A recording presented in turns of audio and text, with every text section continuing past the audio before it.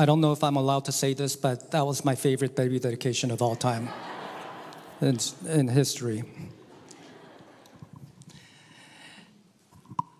You know, what a joy it is to be able to, together as a family, be able to pray for, to come alongside of, and to walk with babies and their families.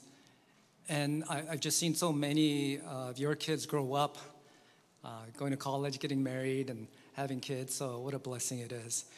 You know, we're in the book of First Peter. If you recall, we started that last week, and this is what it would have looked like at that time. The Apostle Peter, the preeminent apostle, the church planter and leader, would have written a letter on parchment, and someone would have hand-delivered this letter to various churches in various towns and cities scattered throughout Asia Minor. And when this messenger would come with word from the Apostle Peter, they would be eager to hear what he had to say. Because all of these people, they're first-generation Christians. And Peter, when he wrote to them, did not look at their theology as the preeminent issue that they're dealing with, unlike the Roman Christians. It was not their religion, which was their biggest thing that they were trying to solve, like the Galatians. It wasn't morality, as that was the problem for the First Corinthian church. But really, the biggest overarching thread that the readers of First Peter experienced was that of suffering. When they read this letter together and they listened eagerly to the words of their apostle Peter, what struck in their heart is that they were suffering and they were looking for an answer, some words of hope. And I know that suffering is the main theme, the backdrop, because he mentions it so often. 1 Peter 1, you have been grieved by various trials. 2:20, if when you do good and suffer for it. 3:14, if you should suffer for righteousness' sake. 4:1, whoever has suffered in the flesh. 4:13, do not be surprised at the fiery trial when it comes upon you. 4:16, if anyone suffers as a Christian. 4:19, those who suffer according to God's will. Peter assumes, and it's true, that these first-generation Christians were having a really, really difficult time. And perhaps that describes you in some way. Perhaps for some of you, it's relationships, people whom you thought would be lifelong friends. Somehow there's brokenness and deep, abiding pain. For others, it's relationships within your own family, a spouse, a marriage that you thought, we were so madly in love with each other. What happened? A child who you thought you loved dearly, but what happened as they grow up, they start saying things to you that you thought, wow, do they hate me that much?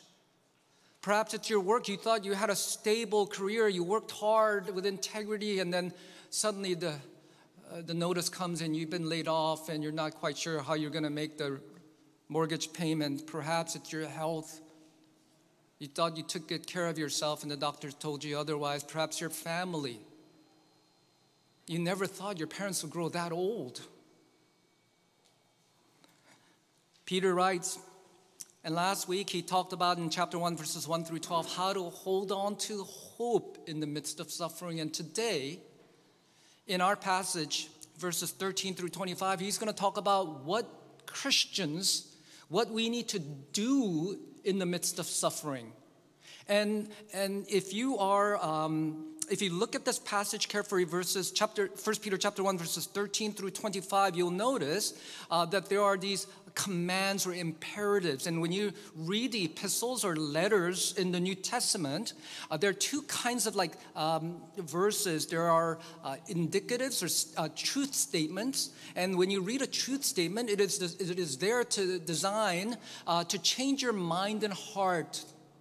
But when it gives a command, it is designed to change your action.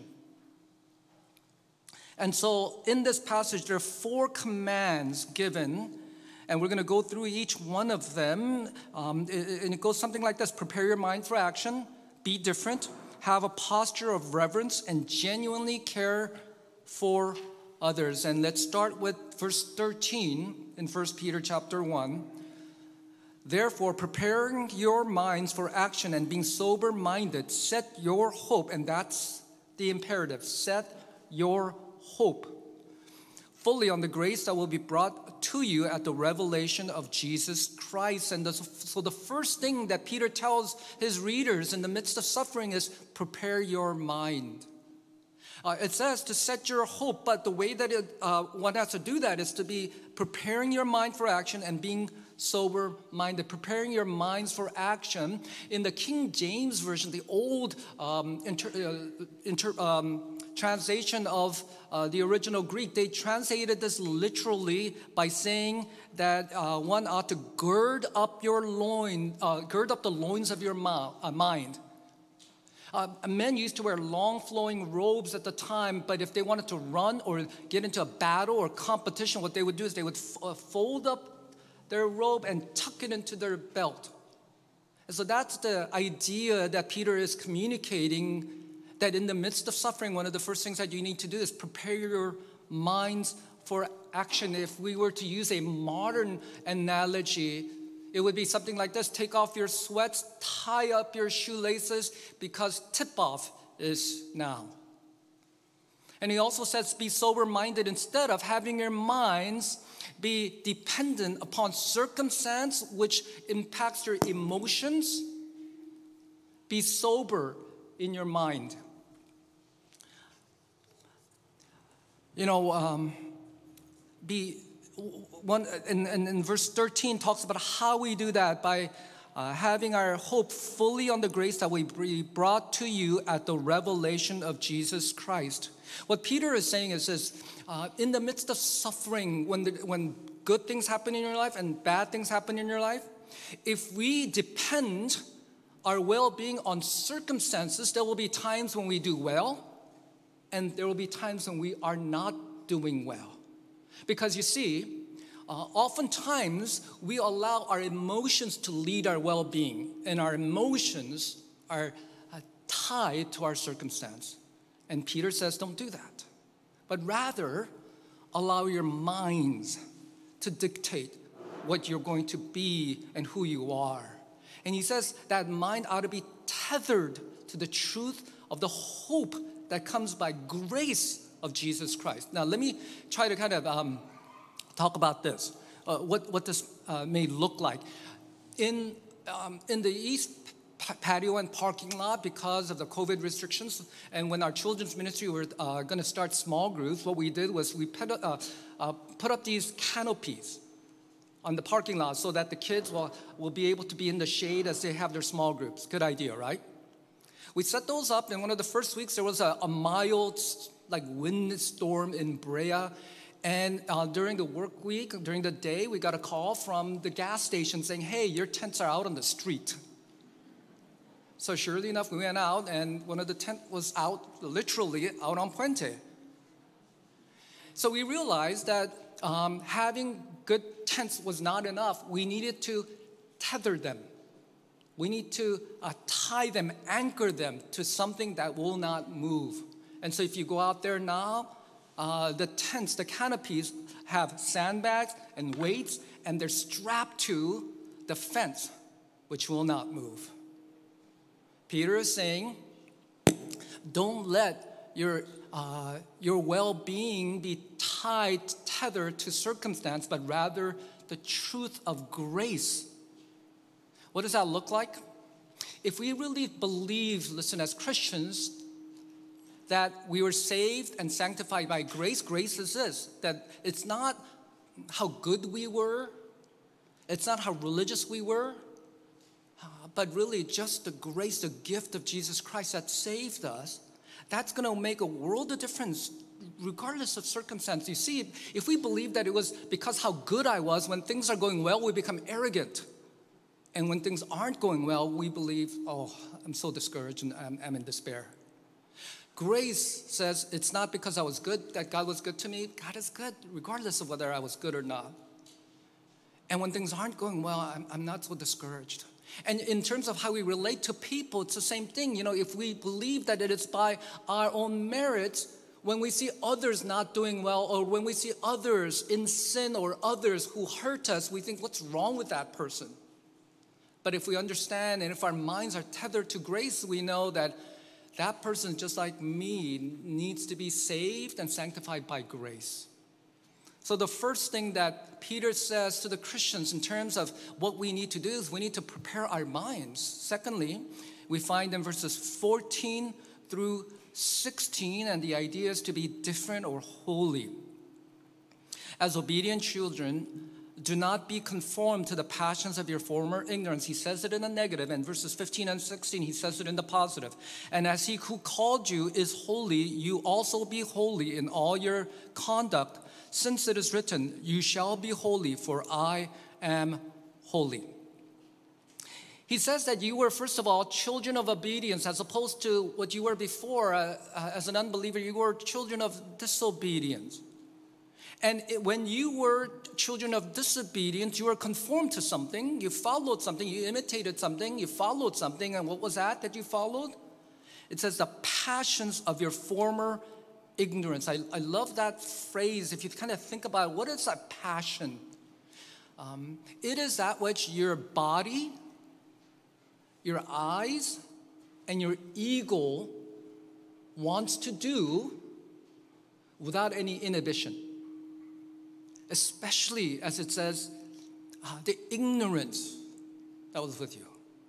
So there is no moral or spiritual filter or inhibition, but whatever your body wants, whatever your eyes want, whatever your ego wants, you chase after.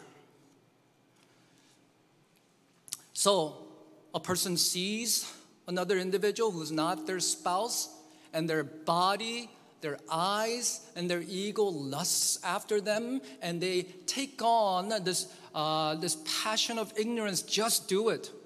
Follow your passion. Just live fully. And Peter says to them, don't be that person. Not only that, he says, be holy in everything, since it is written, you shall be holy, for I am holy. He says that that we need to be holy because in essence, and the base term holy, hagios, means to be different, by the way. It says be different. Be different from what? If we are children of disobedience and we are now children of obedience, what we need to do and how we're different is that we're different from those who are still children of disobedience. And if he calls us to be exiles, he says you ought to be different from the culture that you are a part of.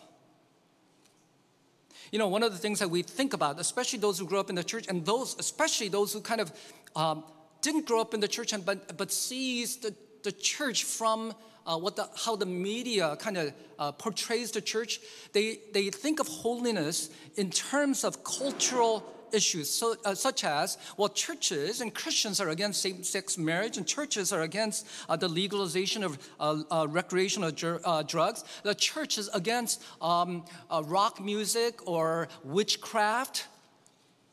So being holy meant isolating oneself from the culture and battling culture every step of the way. I remember raising my girls up, and there was that time when Harry Potter books were all the rage.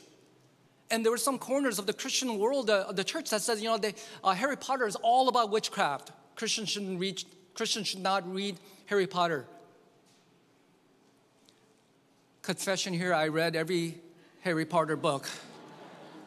And we went to watch every Harry Potter movie just to make sure that it was okay. You know, what's interesting is that God sees holiness in a different light than our culture or even our church sees holiness. When Peter says, be holy as it is written, this will give you a clue that somewhere along the line that was written. And Peter is quoting from it, and it is true. In the book of Leviticus, and if you're not familiar with Leviticus, it's the book that when you make a decision to read through the Bible, Genesis, Exodus, and then you get to Leviticus and you become completely lost, you give up. That's the book, right? It's the book that has a lot of do's and don'ts. In the midst of it, in Leviticus chapter 19, verses 1 and 2, and the phrase, be holy for I am holy, is mentioned 3 times in the book of Leviticus, in 11:45, 19:2, and 27, okay?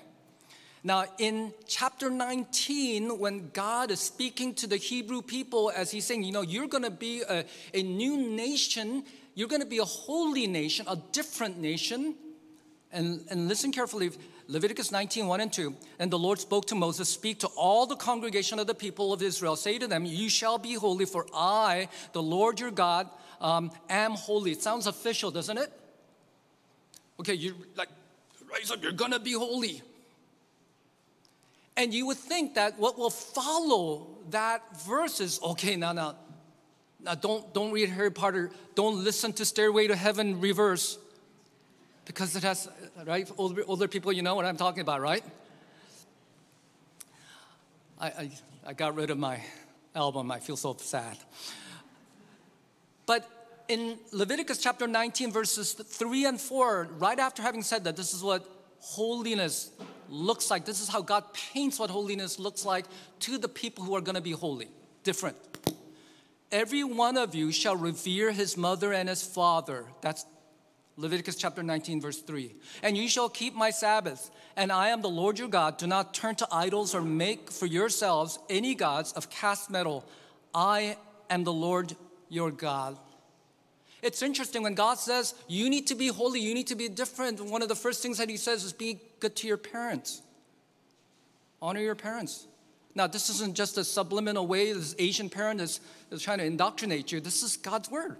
This is what holiness looks like. When the culture says, forget about your parents, God says, honor your parents. It says that one day a week you need to set aside to rest and worship the Lord.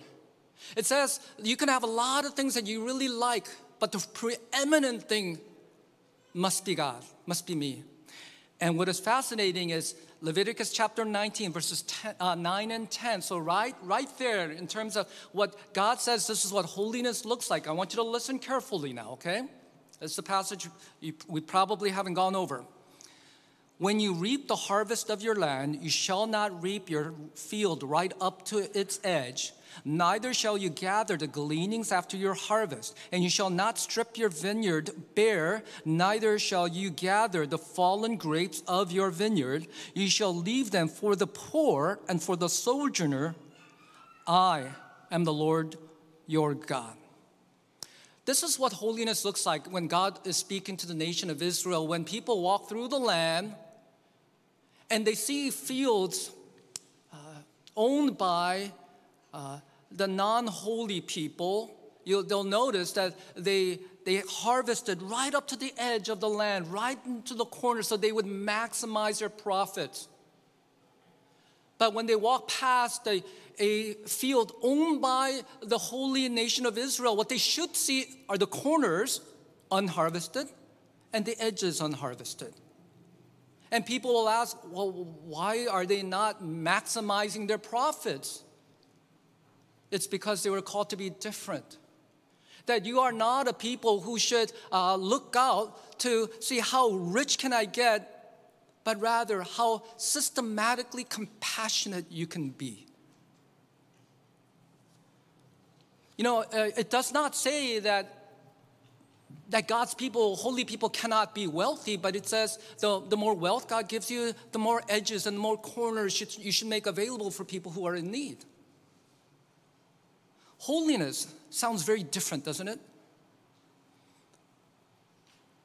One of the ways in which oftentimes Christians try to cope with a vastly secular, anti-Christian world, a community, a culture, is to try to assimilate. We try to be just like so that we can have more likes and we can have more followers. We can be more accepted. The scripture says, be different. Don't be like your former self. Don't be like the culture.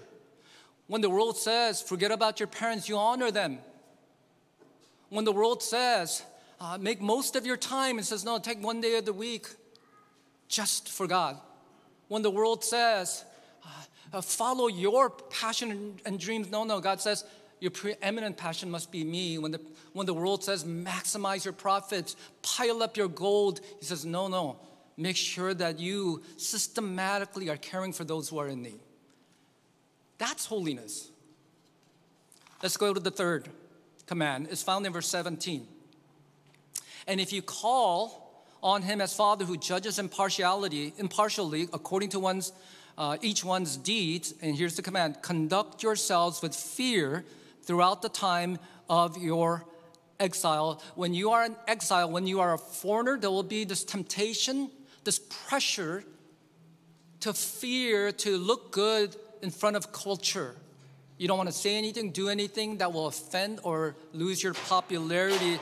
But what God says, what Peter says to Christians is this: instead of that, instead of fearing people, fear or revere, honor your God, the one who actually ultimately judges. He continues in verses 18 and 19, knowing that you were ransomed from the futile ways inherited from your forefathers, not with perishable things such as silver or gold, but with the precious blood of Christ, like that of a lamb without blemish or spot. I want you to hold that thought, that he says, the reason why you should conduct yourselves with fear is because you were at one time ransomed or bought, not with like all the money in the world, but with the blood of Jesus Christ. Okay, I want you to just hold that thought.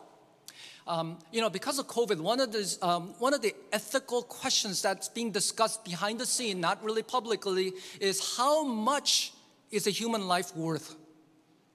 Okay, let me kind of explain what I mean by this. Because governments all across the world are having to shut down their economy. Millions and millions of people are losing income, losing their home, becoming poor, in order to save a life or lives of people. So people quietly are asking the question, well, what is a life worth? Is it $1,000? If people can all become poorer, $1,000, is that worth saving one life? Is it $1 million or is it $1 billion? It's actually a good question. And also, does it make a difference if that life that we're trying to save is old or young? In our geography or a geography that's far from does it matter the ethnicity of that person, or if that person has any disability or gender? Does any of that matter? We may say, theoretically, oh, that's a silly question. Every life is precious and priceless. I think that's what most of us would like to say, but I'm going to say something that is controversial, and you can email me later, and I'll send it to some other smart person. But I'm going to say this, that although we may intellectually debate this as a policy, it is impossible to say that any human life has certain intrinsic value. Okay? Now, I just said something.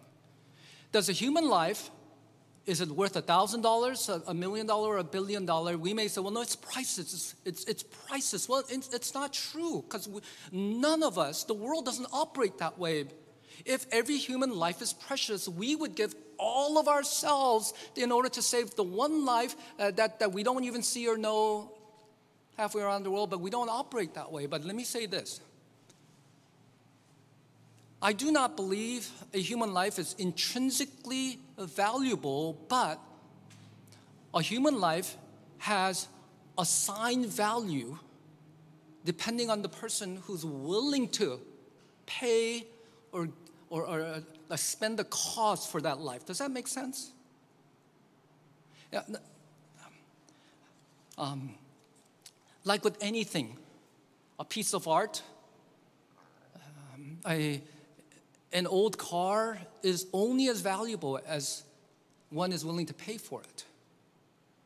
So, as you know, I recently became a grandfather, right? And I'll be honest, it's been so fun. And we really enjoy watching our grandson. And last week we were babysitting our grandson. My wife and I gave our grandson Evan a bath, and shampooed his hair and soaped him up and rinsed him all down, and he was nice and squeaky clean. And after he was completely clean, I held him up, so proud, my wife and I felt something warm right here. And he was just peeing right on me. But what's really strange, instead of getting frustrated or angry or impatient, my wife and I just laughed. He peed on us. Oh my gosh. What's the cutest thing? All right. I know my wife and we have to remind ourselves. My grandson's not our son, but I have to say, hey, a quarter of him has my image.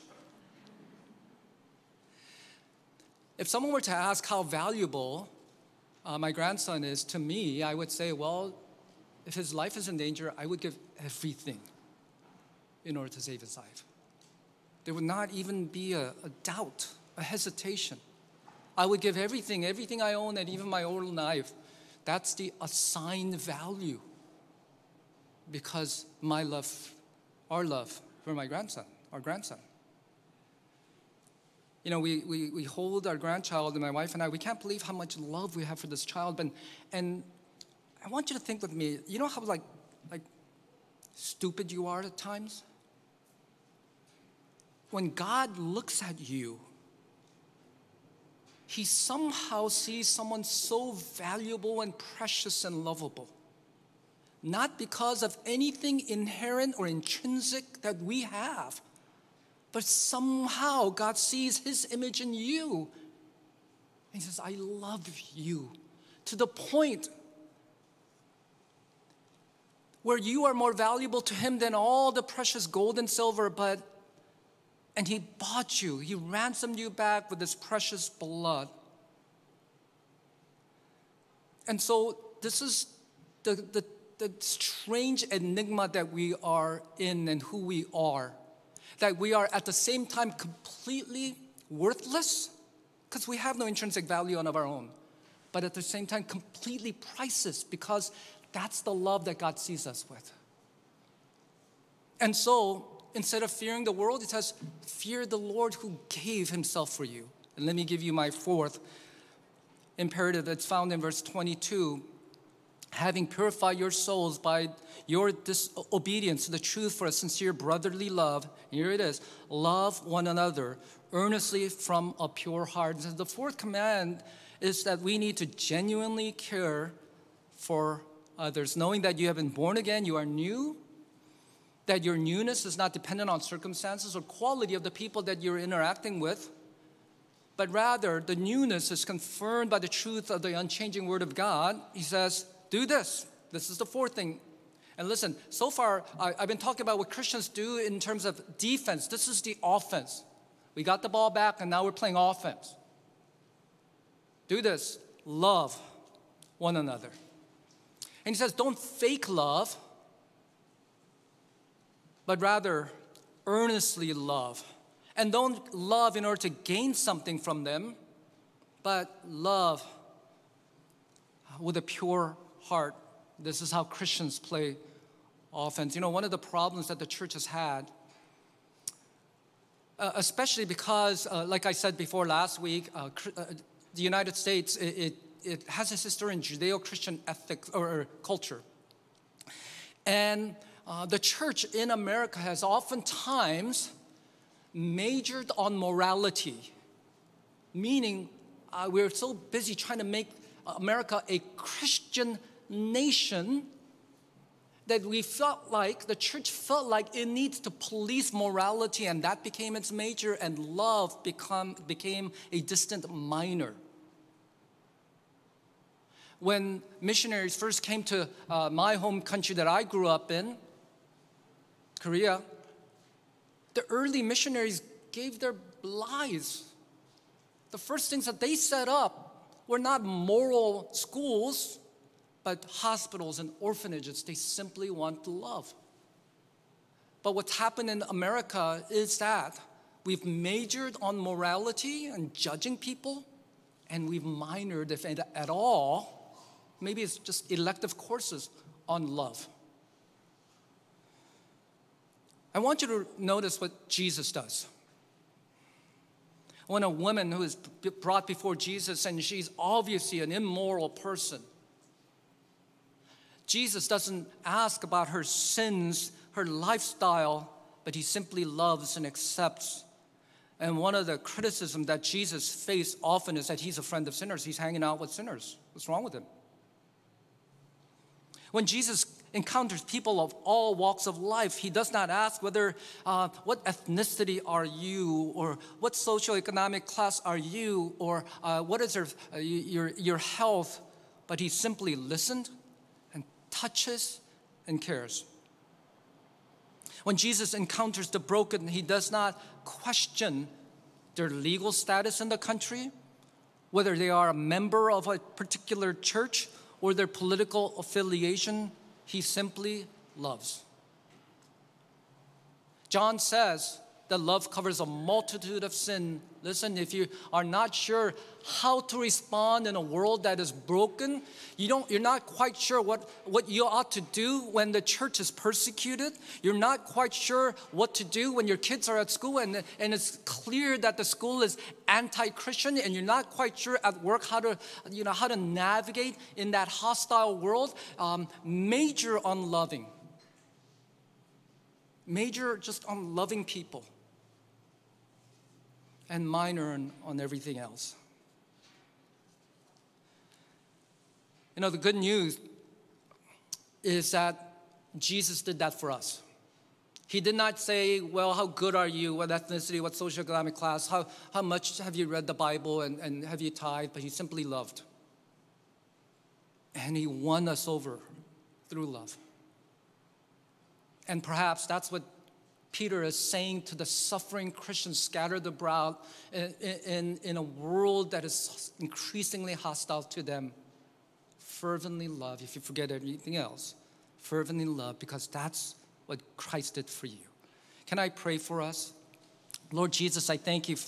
And if there's anyone here who still does not and have not experienced the love of Christ, would they even today by acknowledging and praying and calling out to you, saying, Lord, I know that I'm sinful and I need your grace because I don't deserve anything more. Lord, would you have grace on me? Forgive me for my sins because you paid the price on the cross. Make me a Christian. Make me a new person, a child of obedience. In Jesus' name we pray. Amen.